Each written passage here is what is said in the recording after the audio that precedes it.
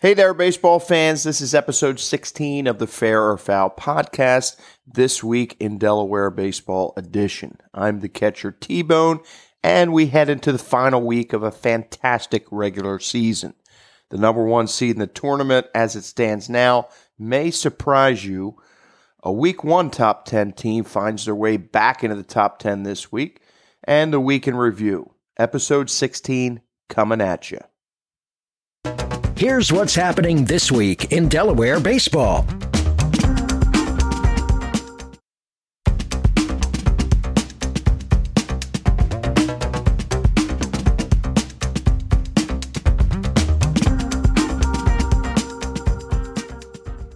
Okay, so we've got a couple of teams streaking.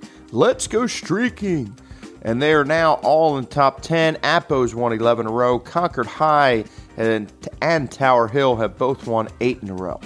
As it stands now, to my knowledge, through the information I've obtained, the Hillers would be the number one seed if the season ended today. So my outside of the top 10 this week is Cape Henlopen. Cape is losers of 4-6. They're still hanging in at 11-5 with a tough task at St. Mark's on Tuesday and Caravel to end the season.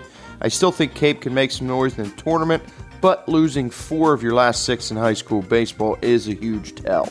So I'm going to break down this week's records of the teams in the top 10 and discuss wins versus quality wins, quality losses, and gimme wins. I'm not going to get into talking about the bottom feeders in the state, but there are about a dozen or so teams that just really have no shot to beat any of the better teams. So those wins for all the team in the top 10 are just freebies. So I'll take those out and examine the rest to give you a real picture of the records, and that should give you a better idea of strength of schedule along with the record. A quality win or loss is a win or loss versus the top 10. A regular win that counts is just a win versus the middle, but I'm not counting the wins versus the freebies, and we all know who those are. Okay, in at number 10, finally I get the Sal's back in. The Sal's are 9-5. They climb back into the top 10 with a quality win over Cape Henlopen this week.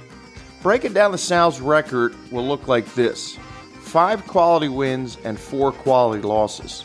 And they've played more teams in the top 10 than any other school. So look at it this way: they're playing slightly above average versus the cream of the crop, handing St. George's their only in-state loss, and wins versus Cape and Appo.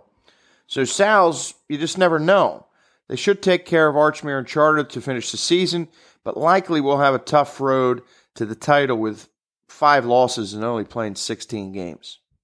Concord is back in the top 10 at 11-3, winners of 8 in a row, and they've been sitting in the corner since that loss to Sanford, but quietly have played some solid baseball and beating the teams they're supposed to beat and find themselves with some momentum.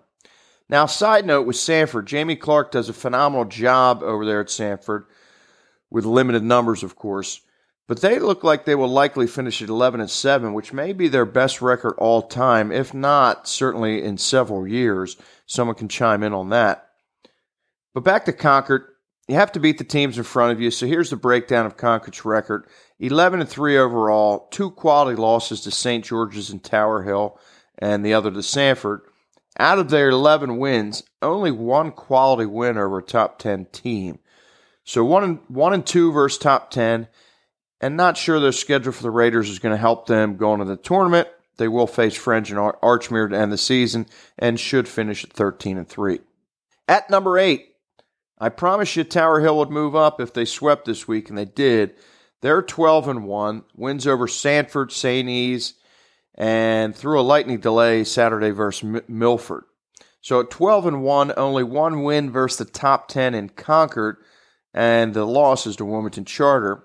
They will get another chance versus the top 10 in Conrad Tuesday in a battle of 8 versus 7. It looks like it should be a battle of the Southpaws with Marty Coyne and Braden Shearer. We'll see about that. And by the way, Marty Coyne has yet to give up an earned run this year, and that'll be put to the test on Thursday playing Conrad if he is to throw. All right, coming in at number 7, Conrad 12-4 with shutout wins versus Charter in Middletown this week and a close loss to a top 5 team at St. George's. Conrad is playing good baseball and trending upward with only one quality win versus the top 10. Unfortunately, and all 4 are quality losses. They are 1-4 versus the cream of the crop. That has to change, obviously, in the playoffs, so it's a quick out for the Red Wolves. They will have one more shot versus the top 10 as they face the Hillers of Tower Hill on Thursday. DMA comes in at 13-3.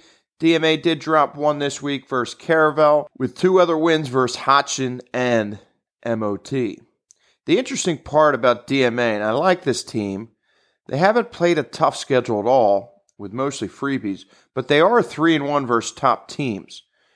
But the 2 losses versus the middle of the pack or lower concerns me with focus. And heading to the stretch, as I said last week, they have to focus and keep their momentum and try to finish strong versus teams like St. E's and Newark Charter. Sussex Tech comes in at number 5, 13-3, dropped a bit as they lost a closer 1-2 rival Sussex Central 4-3, but they do take care of Caravel Saturday. Tech, like most Southern teams, is way more tested than the teams north at 13-3. At 13-3, all 3 of their losses are to number 2, 3, and 4 in my polls: St. Mark's, Sussex Central, and St. George's. They are 2-3 versus the cream of the crop, but not many freebies on this schedule, so they've done a good job not having a letdown elsewhere and will be battle-tested come tourney time. Sussex Central comes in at 13-3. They had a clean week with a big 1-run win versus Tech and 2 other really non-competitive wins. They should finish at 15-3 with IRR and Delmarva Christian to finish it out. Similar to Tech, they're 2-2 versus the top 10, with the only other loss to a quality Delmar team. A few more freebies on their schedule, with a real true record quality wins and losses at 8-3. Coming in at number 3 is St. Mark's at 15-2. St. Mark's gets the season series sweep for South 7-5, and they also took care of Mount Pleasant. One more test for the Spartans as they have Cape on Tuesday. I'll be anxious to see who gets the ball versus Cape. Spartans are 4-2 versus quality, but outside of those 6 games, not a whole lot of quality rest the way in their wins. Of course, the 2 losses to DMA and Apo, so they are faring well versus the best, and that will bode well in the tourney. All right, my number 2 again this week is St. George's at 14-2. They had the most challenging week this week, and were up to the task to keep their number 2 ranking and set up the Apo matchup Tuesday. 2 5-4 wins versus Middletown and Dover, while also a close win versus number 7 Conrad, 5-2. Now, in the past, some of Rogers' teams would have lost a couple of these games here and there, but it goes to show this team's a little bit different. They're tough and close games, 14-2 overall, with only 1 in-state loss to Sal's, the other 1-run loss to Malvern Prep. 4-1 versus quality and no stumbles versus the average. Excited to see Tuesday's matchup, and they get Milford on Thursday to round out their schedule. Number 1, Apo comes in at 13-3. Okay, so you want to talk about streaking. Coach Torres's record consists of 24 in a row, 3 losses in a row, and 11 wins in a row. The only losses in this man's career in the last 3 years are to top 10 teams and by a combined 4 runs. So all you haters of T-Bone putting the Jags at number 1 over, the Spartans, they're 35-3 over the last 3 years. I know we missed 1 season. And they beat St. Mark's head-to-head. And will prove their worth for St. George's Tuesday. I'll assume it will be an Evan Bolden and Zach Hart matchup. Both fast-working strike throwers. Expect an hour and 50-minute game, maybe a 3-2 game. Coin flip on this one. But the Jags are home. Okay, that wraps it up this week. Next week, we'll have our tournament preview, and hopefully I'll get a chance to chat with some of the top teams' coaches and see what they think. Thanks so much for listening. I'm out. You've been listening to Fair or Foul with your host, Troy O'Neill.